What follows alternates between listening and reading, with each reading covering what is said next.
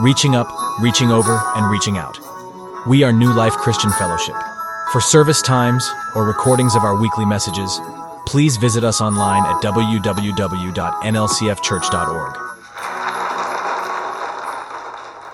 Thanks for reading the text for us this morning.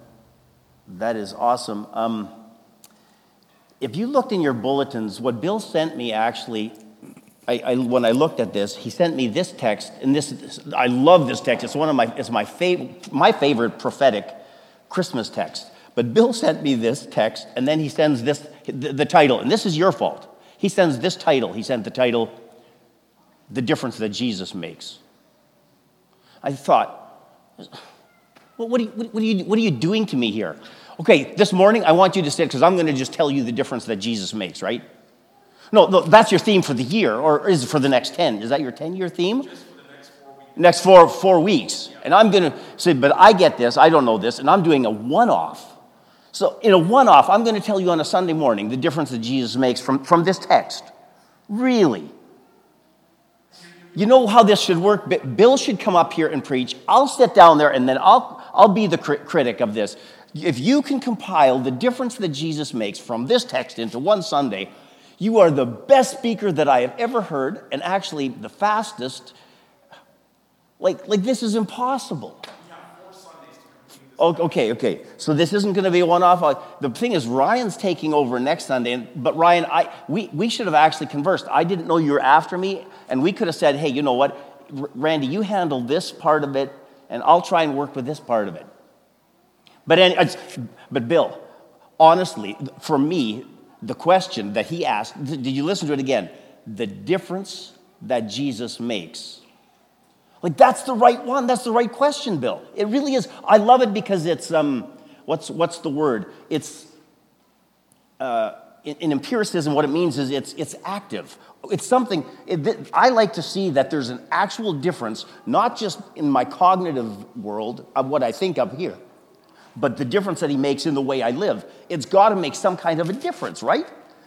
Like the difference that Jesus makes is not that we come to church on Sunday morning and we sit in the pew and we listen to a guy who, and you have to be the decider of that. Does he spout off? Does he give you a few ideas, or is he actually talking to you about what Jesus has said and done?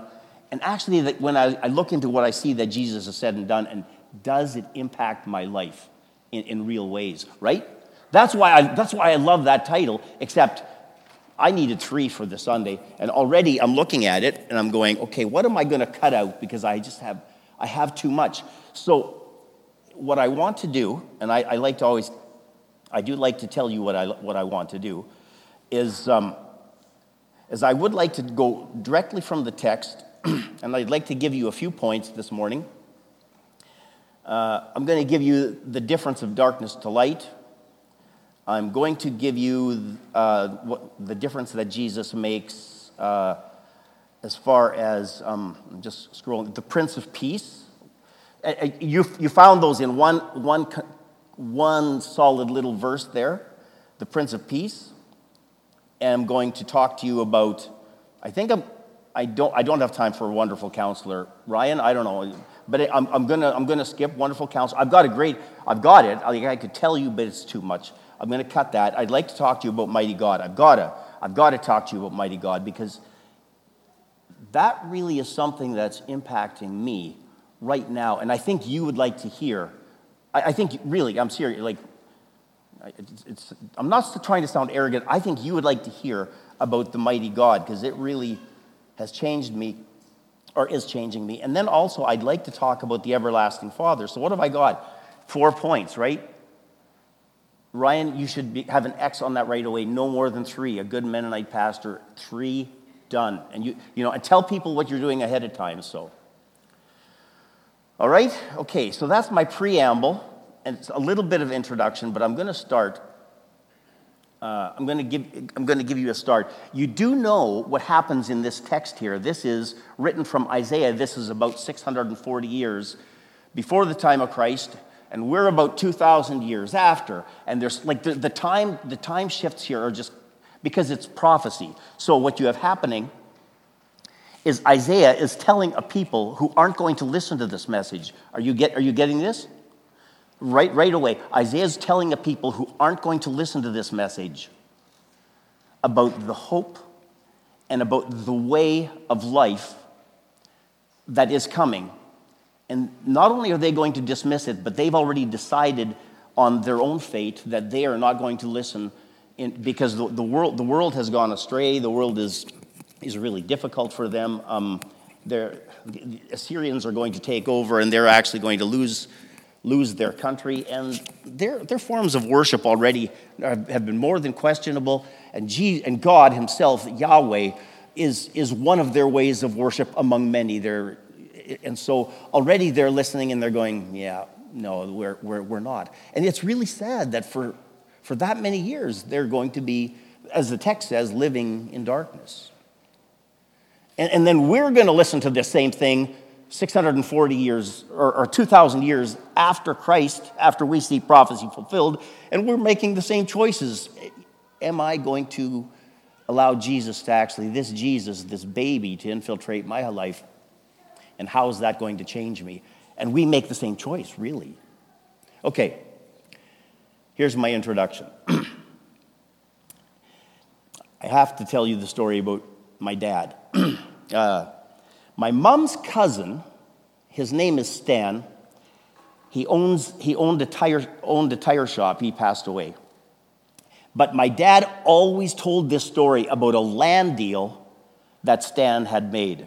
So Stan had owned land just a little bit south of us in Saskatchewan, and he made some kind of a land deal. Now, it was a strange deal, and I can't tell you the details. They're not important of the land deal. But my dad I'd heard the story a dozen times. Dad told how this land deal had gone down because it was strange. So one time when we were back in Saskatchewan, we needed a couple tires for our trailer. We were going to bring some stuff back here. We went over to Stan's tire shop, and my dad starts telling Stan about Stan's land deal. So Stan's the guy who had the land deal, but my dad's telling the story to the guy who had the actual deal.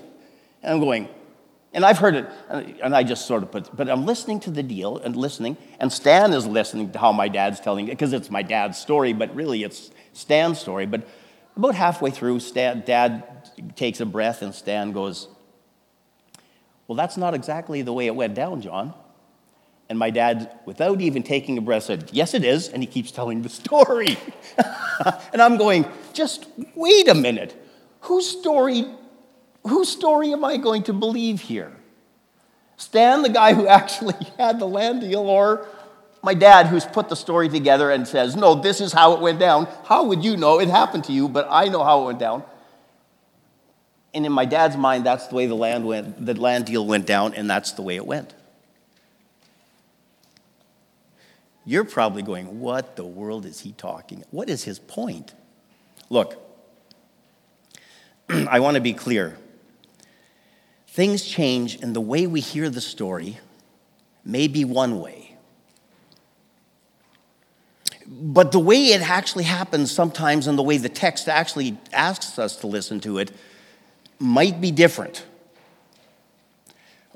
For instance, I'm going to give you the Christmas story. You've heard the Christmas story 100 times. How many times have you heard there was no room for him in the inn? And you've seen these little stories where the innkeeper is up there and going, no room for Jesus in the inn. That's not what happened, and that's not even what the text.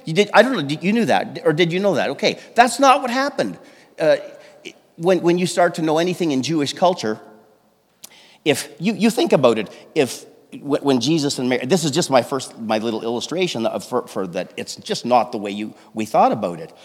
If you would ever come to your family's place, and you would have to go to some kind of a roadhouse to go sleep, you would be the worst family in the history of the world in their thinking. Family would never, under any circumstances, ever turn away family. Impossible. Matter of fact, that's why the Greek word there is actually the guest room. There was no room in the guest room for Jesus, because a house at that time, as you know, as you probably remember, they often have an upper level, and the house would usually only have two rooms. If you check back, they'd have two rooms. One would be the guest room, and the other is where you do absolutely everything else. And even in our Mennonite culture, you would have a barn attached to the house. My mom was telling me about her grandpa Entz, and theirs was attached. I have pictures, and that was no different in Jesus' time in ancient Israel. That for warmth and everything, that would have been attached right to the house. It wouldn't have been uncommon. So Jesus was very likely was born, and there wasn't room for them in the guest inn, so they probably just put them with livestock, and Jesus was born in that area. And there's no indication that it was the very night that they came in, like that, the whole time frame. So we've just added things that aren't there. But then I was telling my father-in-law this, and he said, well, then what is the message in there? And for me, I looked at it, I thought, well, what is the message then? But in that culture, to think of some wise men coming, or some shepherds coming from the field who were sort of frowned upon, coming and knocking at the door saying, I think a baby's been born here. No, you're not coming. And they came in and worshiped. It would have been absolutely amazing. Anyway, that's one of the things we just need to change the way we look at. And here we're looking at a story, and I'm going to give you a few things where let's just look at things and be open to the fact that we need to maybe look at the story just a little bit differently. This is probably my favorite Christmas story. I love this one. We sang Handel's Messiah. Have you ever heard of Handel's Messiah? This is key, and he shall reign forever and ever. We don't want to get the story twisted, but the darkness to light thing. That's my first point. The text is really, really clear that there's a movement when Jesus comes, that this is a new light that is dawning upon an entire nation and an entire world, actually. Let me say this. We Mennonites want everything in our theology to be black and white. And I know it's more than us, but I know that we're good with this. And I'm probably in that same boat. I want to know things conclusively, exhaustively. And I think there are black and white issues where truth shines bright. But I've come to realize that there are people who have sought God as I have in different cultures and in different ways, and have sought him just as hard and love him as much as I do and think differently about the Bible than I do. What am I going to do with that? People who have gone into monasteries and said, listen, I am going to devote my life to seeking God. And they might have different ways of doing it. And who am I to say that God can't speak to them in the same ways that he has in the search that I have had all my life to find this God? Like that's a lot of people when they find out that I went to seminary, they think I went to seminary for the vocation of becoming a pastor. Actually, I didn't. I didn't go into the pastoral study track because I actually went to seminary because, well, first of all, I had problems with the way we've been teaching Revelation. That was a big issue for me. And I wanted to know more, but I thought, no, I need to know about this God more. And theology is called the study of God, but I'd like to know him for myself because I want to see how this is going to play out in real life. The truth is we differ theologically on so many issues, and there's an incredible gap between us and the world. And Matthew 7:1-5 says this. He says, don't judge or you too will be judged, for in the same way you judge others, you will be judged, and with the measure you use, it will be judged to you. But why do you look at the speck of sawdust in your brother's eye and pay no attention to the plank in your own eye? And here's the kicker with this text. I would like to tell you this. Our default position, we start from this, is blindness, darkness. I think it's a humble blindness. We say, God, listen, I've been tracking with you, and there's just stuff I don't know. When I was younger, I knew everything. I was sure that I had it. I went to seminary. My theology is right. I know why. And all of a sudden, as God works, I become a little bit looser, and I say, oh. But in this text, he says this. Why do you look at the speck in your sawdust of their eye, your sawdust in your brother's eye, and pay no attention to the plank in your own eye? Do you realize that the default position is actually a blindness caused by the things that are happening in us and we're so easy to judge? Look, do you know what Jesus said? He said that our default position was blindness. We're not starting with clear sight. Even Paul writes this in 1 Corinthians 13:12. He says, "For now we see through a glass darkly, but then face to face. Now I know in part, then I shall know full. Then shall I know even as I am known." The idea here is that the darkness of sin has clouded the vision of God's people for hundreds and hundreds and hundreds of years. These were the very people through whom God was to reveal salvation. You realize that. They're the ones who were to reveal God's salvation to the world, and they were the ones who were blind. And what makes us arrogant enough to think that there isn't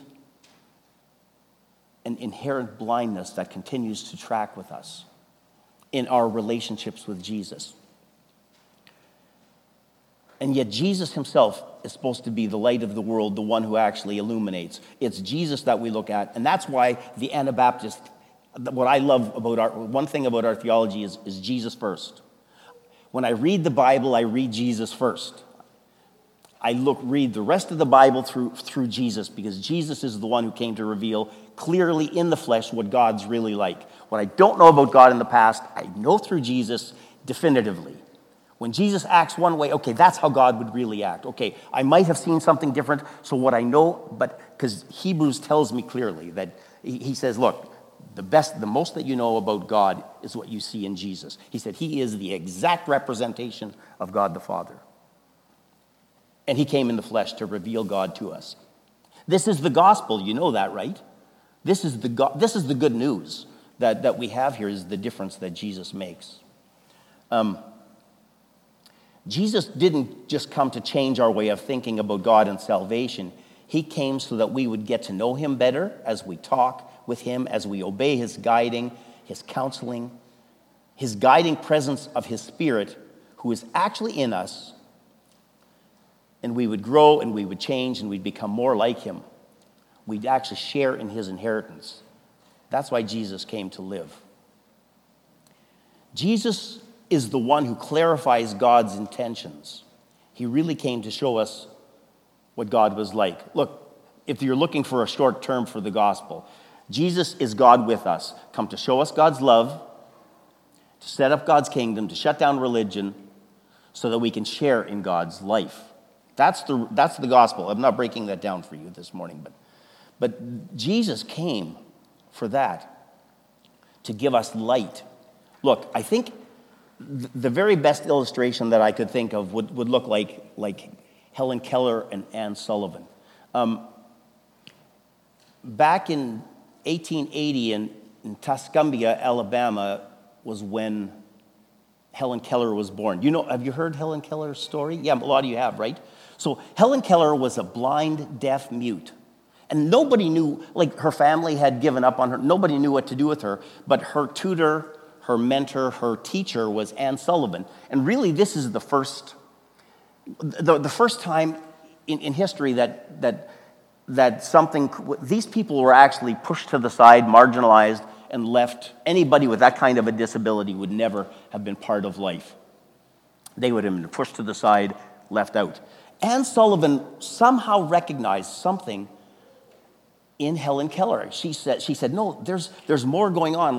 Her brain activity seems to be, I don't know what it was that brought her onto it, but she tried different methods of trying to communicate with Helen Keller. And Helen Keller actually became a writer, a disability rights advocate, a political rights advocate, and a lecturer. She graduated from university, this blind, deaf mute. But here's what Helen Keller wrote in her journal. She wrote this: "We walked down the path to the well house, attracted by the fragrance of the honeysuckle with which it was covered.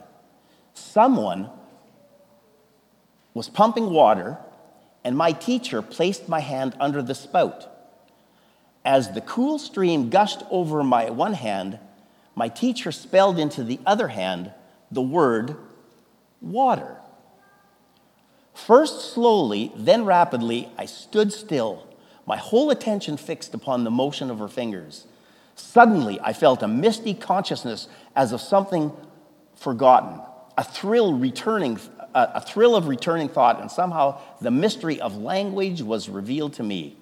I knew that what she spelled in my hand, W-A-T-E-R, I knew what it meant.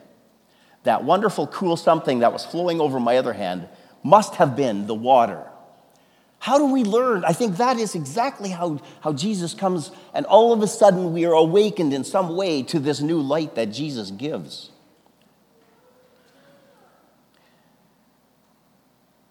This reference came on the back of 640 dark years, and Jesus would come. And get this, as a child. Who would have thought this? If Isaiah hadn't told us, even when it comes to the story, this light of a child coming to reveal what God was like, was absolutely shocking. And that's the light that Jesus brings, the Prince of Peace.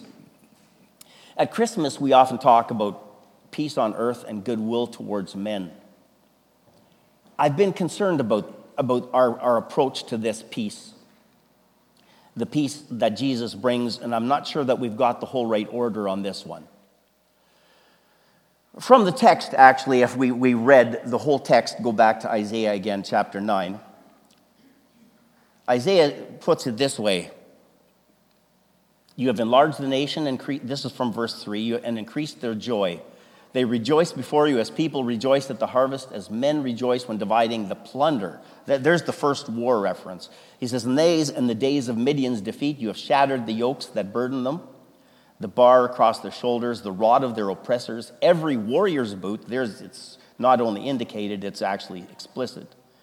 Every warrior's boot used in battle, every garment rolled in blood will be destined for burning, will be fuel for fire. There'll be no more war. The suffering, the consequences, it will be done. We'll burn them. It'll be done with war. This is incredible, this peace that Jesus comes. And you read in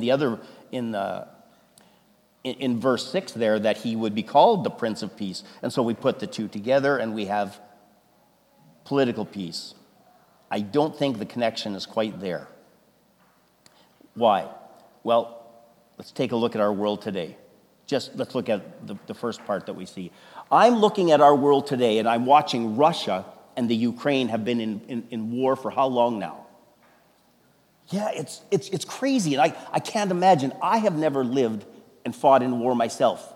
And I look at what's happening in Israel and Hamas, and we're going, what the world? We're in the year 2023, moving into 2024, and there's this kind of animosity and hatred between religions, between countries, and China. And let's just be honest. China and North and South Korea. North Korea, like that's not a great situation. China has said too, baby, we'll take it back. We want. And maybe I've got some of it, but China is very willing to go to battle here, and we're going, what? Jesus, you were supposed to bring peace on earth and goodwill towards men. So maybe it's not that kind of peace. Maybe what we'll do with it is say it's a spiritualized peace. It's a peace inside. Jesus comes to bring a peace inside that is absolutely other. And I think that's good. I think the order is all wrong here. Look at. Here's what the Bible says. Jesus said this in Matthew 10. He said, don't suppose that I've come to bring peace on earth. I did not come to bring peace, but a sword. For I have come to turn a man against his father and a daughter against her mother. Matthew 24, Jesus says this. Watch, and this is our, as we get closer to what you would maybe call the second coming, or the next coming for sure. Jesus said, watch out that no one deceives you, for many will come in my name, claiming I am Christ, and will deceive many. You will hear of wars and rumors of wars. But these things must happen, but the end is still to come. And yet the Bible's riddled with turn from evil, seek peace. And you would also say to me, Randy, we heard you a few weeks ago preach on Colossians 3, and you quoted Colossians 3, and it said, let the peace of Christ rule. It's the rule of peace in your heart. We heard you. Okay. I'm with you. But I think that Jesus being the Prince of Peace, there's a peace that isn't horizontal that comes first, and I don't think a peace that's internal comes first either. I think the peace that comes first has to be vertical. I think the peace that Jesus came to bring, first and foremost, is the peace with God our Father. You see, I think we would have to say that we are probably worse than what we think we are. I keep hearing these messages, and I heard just lately a guy say, listen, I know people say we're really good people. And I think it's a lack of understanding that sin is what separates us from God, and that we desperately needed a Savior, an advocate who is extremely just. And you'll read in this text that he is just. So when Jesus stands before God, he says, I want your justice done, God. And God says, absolute, because I cannot let sin go unpunished. And Jesus says, absolutely, you have to be just with their sin. He says, I paid it. And the justice of God is totally and completely fulfilled and satisfied because Jesus would come as a baby and be born and die on a cross for you and for me. Like, what? The difference that makes. Look, I think when I start to recognize what Jesus has done and builds this peace into my life, from there I think we can see an internal peace that is different, that works differently. And you want me to put it into words? I'm sorry, I'm not good enough. I could talk about spirituality and how we grow. That's another message. That's a whole nother vein. And I think it needs to happen because that growth, that peace that comes, is something that's very important. But as you can tell in our world, the Bible prophesied also that, you know what, things are going to continue this in this vein. People are going to continue this way because they haven't made this peace with God. And he said, listen, the reality is, it is the way it's going to go. So why are we surprised? Like, I guess we go, wow, I thought we were all, humanity and all of our secular humanism, we've gotten better, but guess what? In reality, people's hearts are still dark. And there we're back to the last one. They need Jesus, and Jesus is the one who can enlighten us to see, I need this relationship with God, and I need it rectified. I need it made right. That's why I think this one is the peace that he came to bring us with God is absolutely amazing. Mighty God. Turn with me to Mark chapter 4. Mark chapter 4, 35 through 41. Okay. He wants me to edit my note in. This is, I don't know, any use Emmanuel for your Bible text quote? Some of you use what's the other one?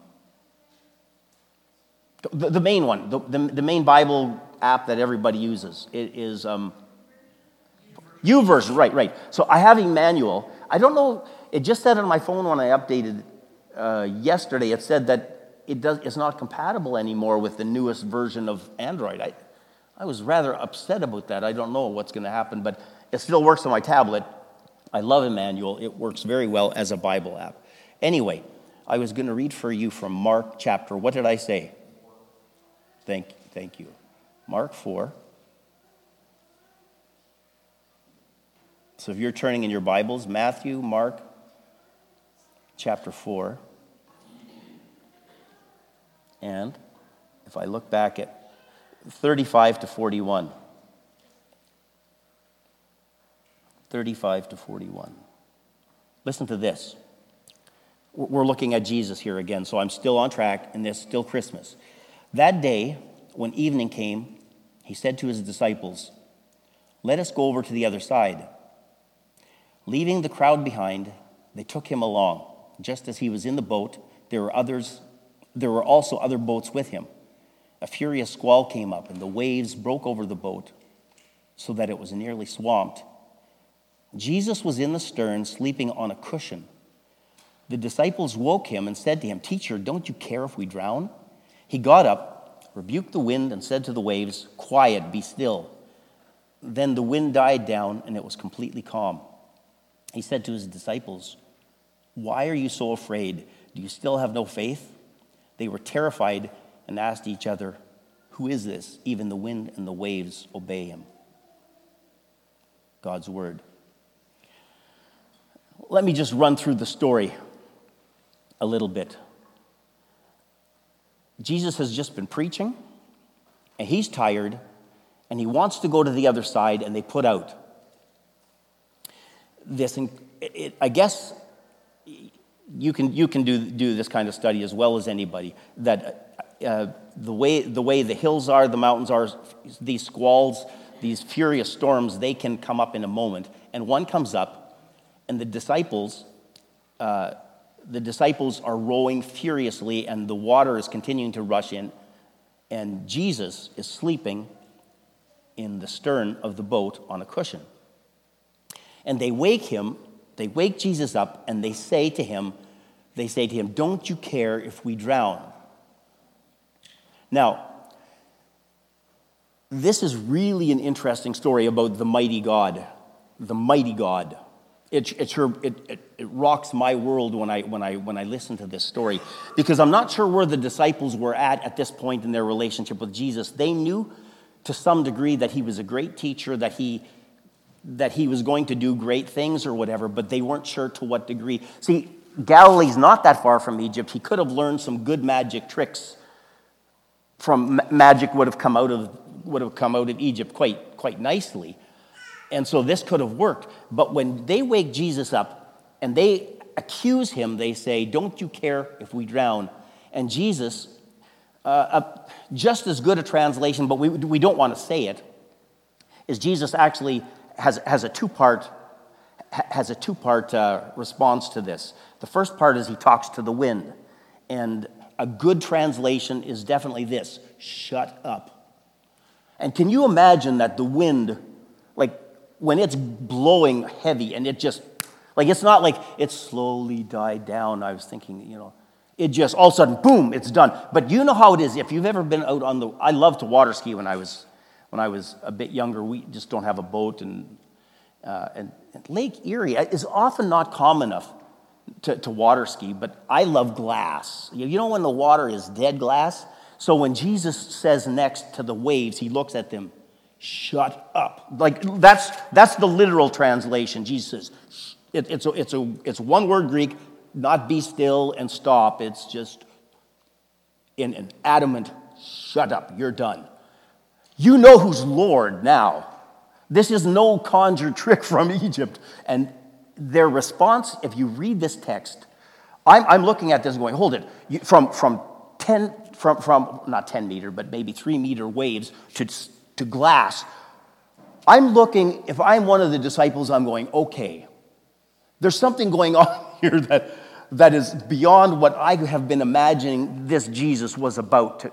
And their response at the beginning to the storm was they were scared. But when they hear Jesus do this, it says they were terrified. You read that? I'm not suggesting to you that the difference that Jesus makes is that we now become terrified of him. But I would suggest to you that there's an incredible awe and a wonder at the incredible might and power that Jesus exudes. It is absolutely amazing. The idea was that life would be good if Jesus was in their boat. And see, this idea still prevails today. The thing that Jesus addresses in this text is the initial comment that the disciples made. It was this: "Do you not care if we drown?" And I think so often that is the response when all of this stuff happens in our life. Hey, do you know that anybody like country music? Randy Travis, way back, "The storms of life are washing me away."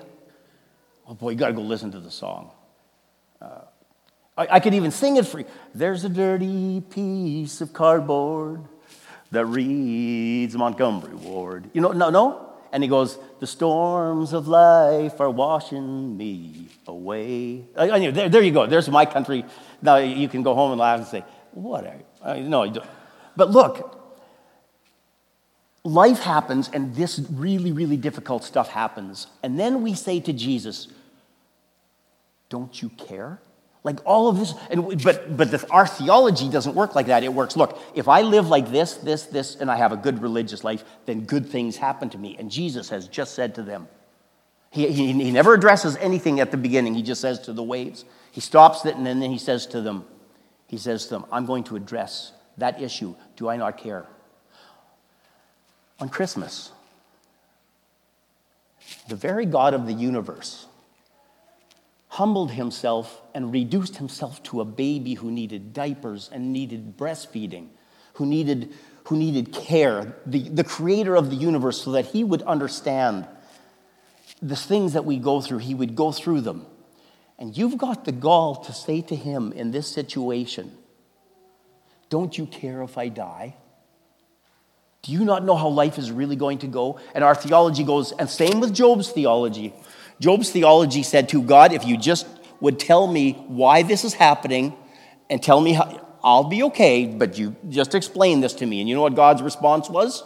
Are you kidding me? Were you there when I decided on the four winds and how I placed them? Were you there when I created the universes and I placed the stars? Do you understand this? And Job finally goes, I'm done. There are things about this Jesus, the difference that he makes that we just can't understand. He is this mighty God, the creator of the entire universe, that when he says to wind and waves, he says, that's it. They have we know finally who is Lord and King. And the disciples at this point are terrified. It's a right response. And I think our response is awe and wonder. But when those difficulties in life we try to figure it out. We've got this thing, we have our theology. Why do good things happen, or why do bad things happen to good people? Really? You're going to have this conversation with God now too, right? And we think, because we've always supposed that it will work this way. If I live right, eat right, drink right. Honestly, people are still trying to think that if they get the right diet, they're going to just really not only extend their lives, they can live for. Are you kidding? You're going to die. Wake up. It's going to happen, and we're all going to go through it. We're going, I'm so sorry for you. Yes, I'm sorry for your loss. And Jesus is crying too for your loss.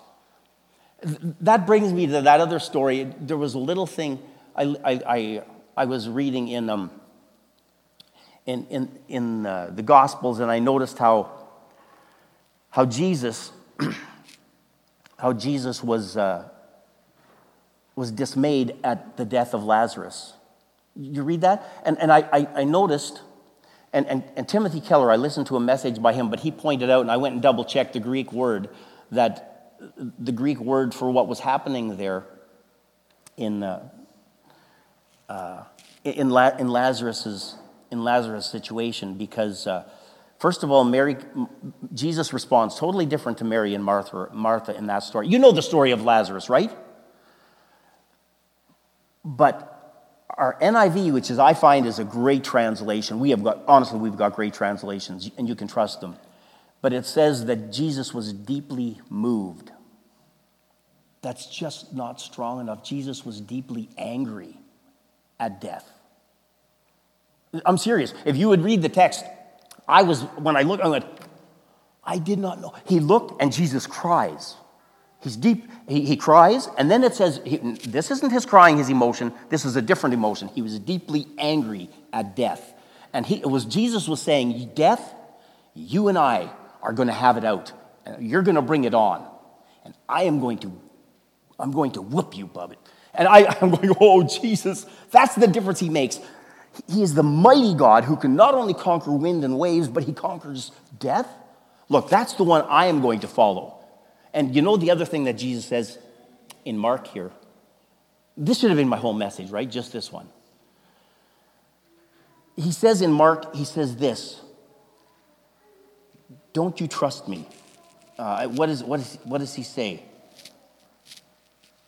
Mark 35, he said, "Why are you so afraid? Do you still have no faith? Do you not trust me?" Look, are you the God who can you trust? This is called faith. You say, "Well, I didn't see it. I didn't feel everything." You're going to have to put this one in the faith box. But I can tell you one thing. I can tell you one thing about this story here. The funny thing that commentators are saying about this Mark story, someone might tell you, you know what, this is a great story. It was sort of a story that was handed down through tradition. Let me tell you this. The commentators that wrote this said, it just doesn't work because of writing style. And you're saying, writing style tells me that this actually happened? Yeah, listen to the story again. There's useless details. You say, and there's lots of them. Look at the useless details that add absolutely nothing to this story. Nothing. This is written 40 years after it happened. Useless details. Look at this. When evening came, Jesus said, "Let's go to the other side." You could get away with that, but this one here, there were other boats with him. Who cares? There's other boats with him. It's a useless detail. It's not a useless detail if 40 years later someone can come back and say, you know what, we think it's just a myth. He'd say, no, there's other boats. There's a lot of other boats out there who actually envisioned and saw the same thing. They were actually astounded too, okay? And there's this one here. He was sleeping on a cushion in the stern. Look, only an eyewitness can tell you. Who cares where he's sleeping? Who cares if he's sitting but he's on a cushion in the stern? You don't need that detail. Only somebody who actually was there could tell you that he's sleeping on a cushion in the stern of the boat. Only someone who's there. This happened. So anybody who's got any doubt, you say, well, you can have your doubts, but look, there's this thing called faith, and Jesus was dealing with it. And this is the difference that Jesus makes. He instills a faith in us. And then we look at him and we say, is he the mighty God? Well,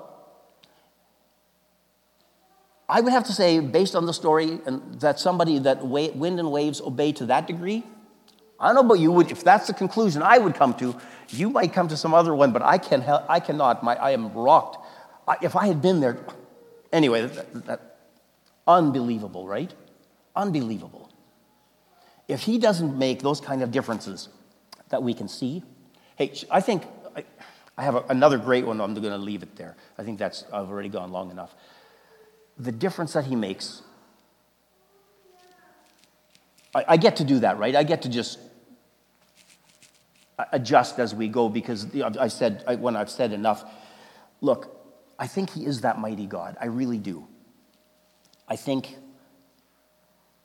he's so much more. When I look at this,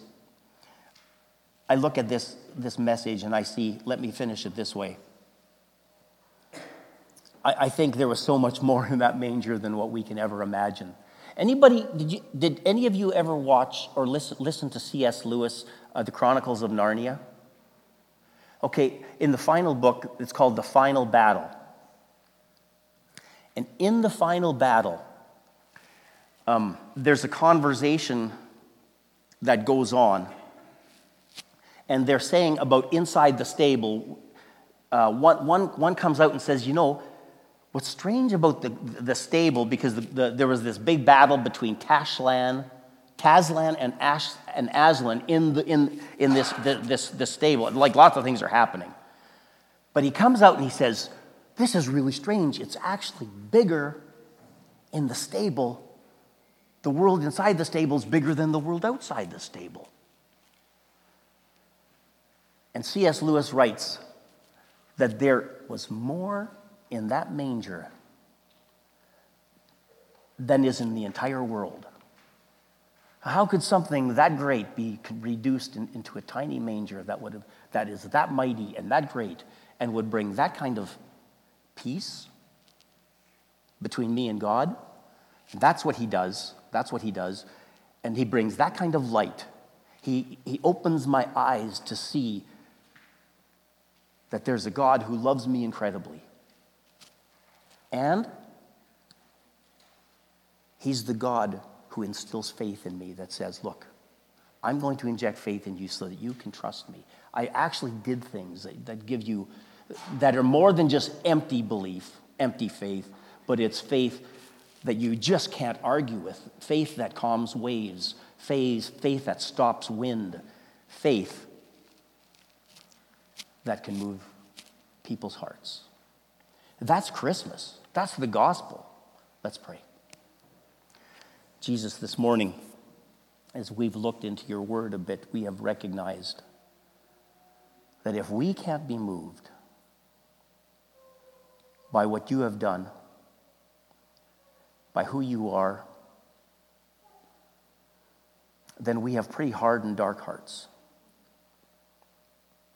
Forgive us for putting you in those little boxes and thinking that you need to do certain things to be our God when you have done absolutely everything to deserve more than all glory and all honor, all power that we could possibly ever attribute to you. You are the wonderful counselor, the mighty God, the Prince of Peace. We love you and we bow our knees to you. In your name we pray. Amen.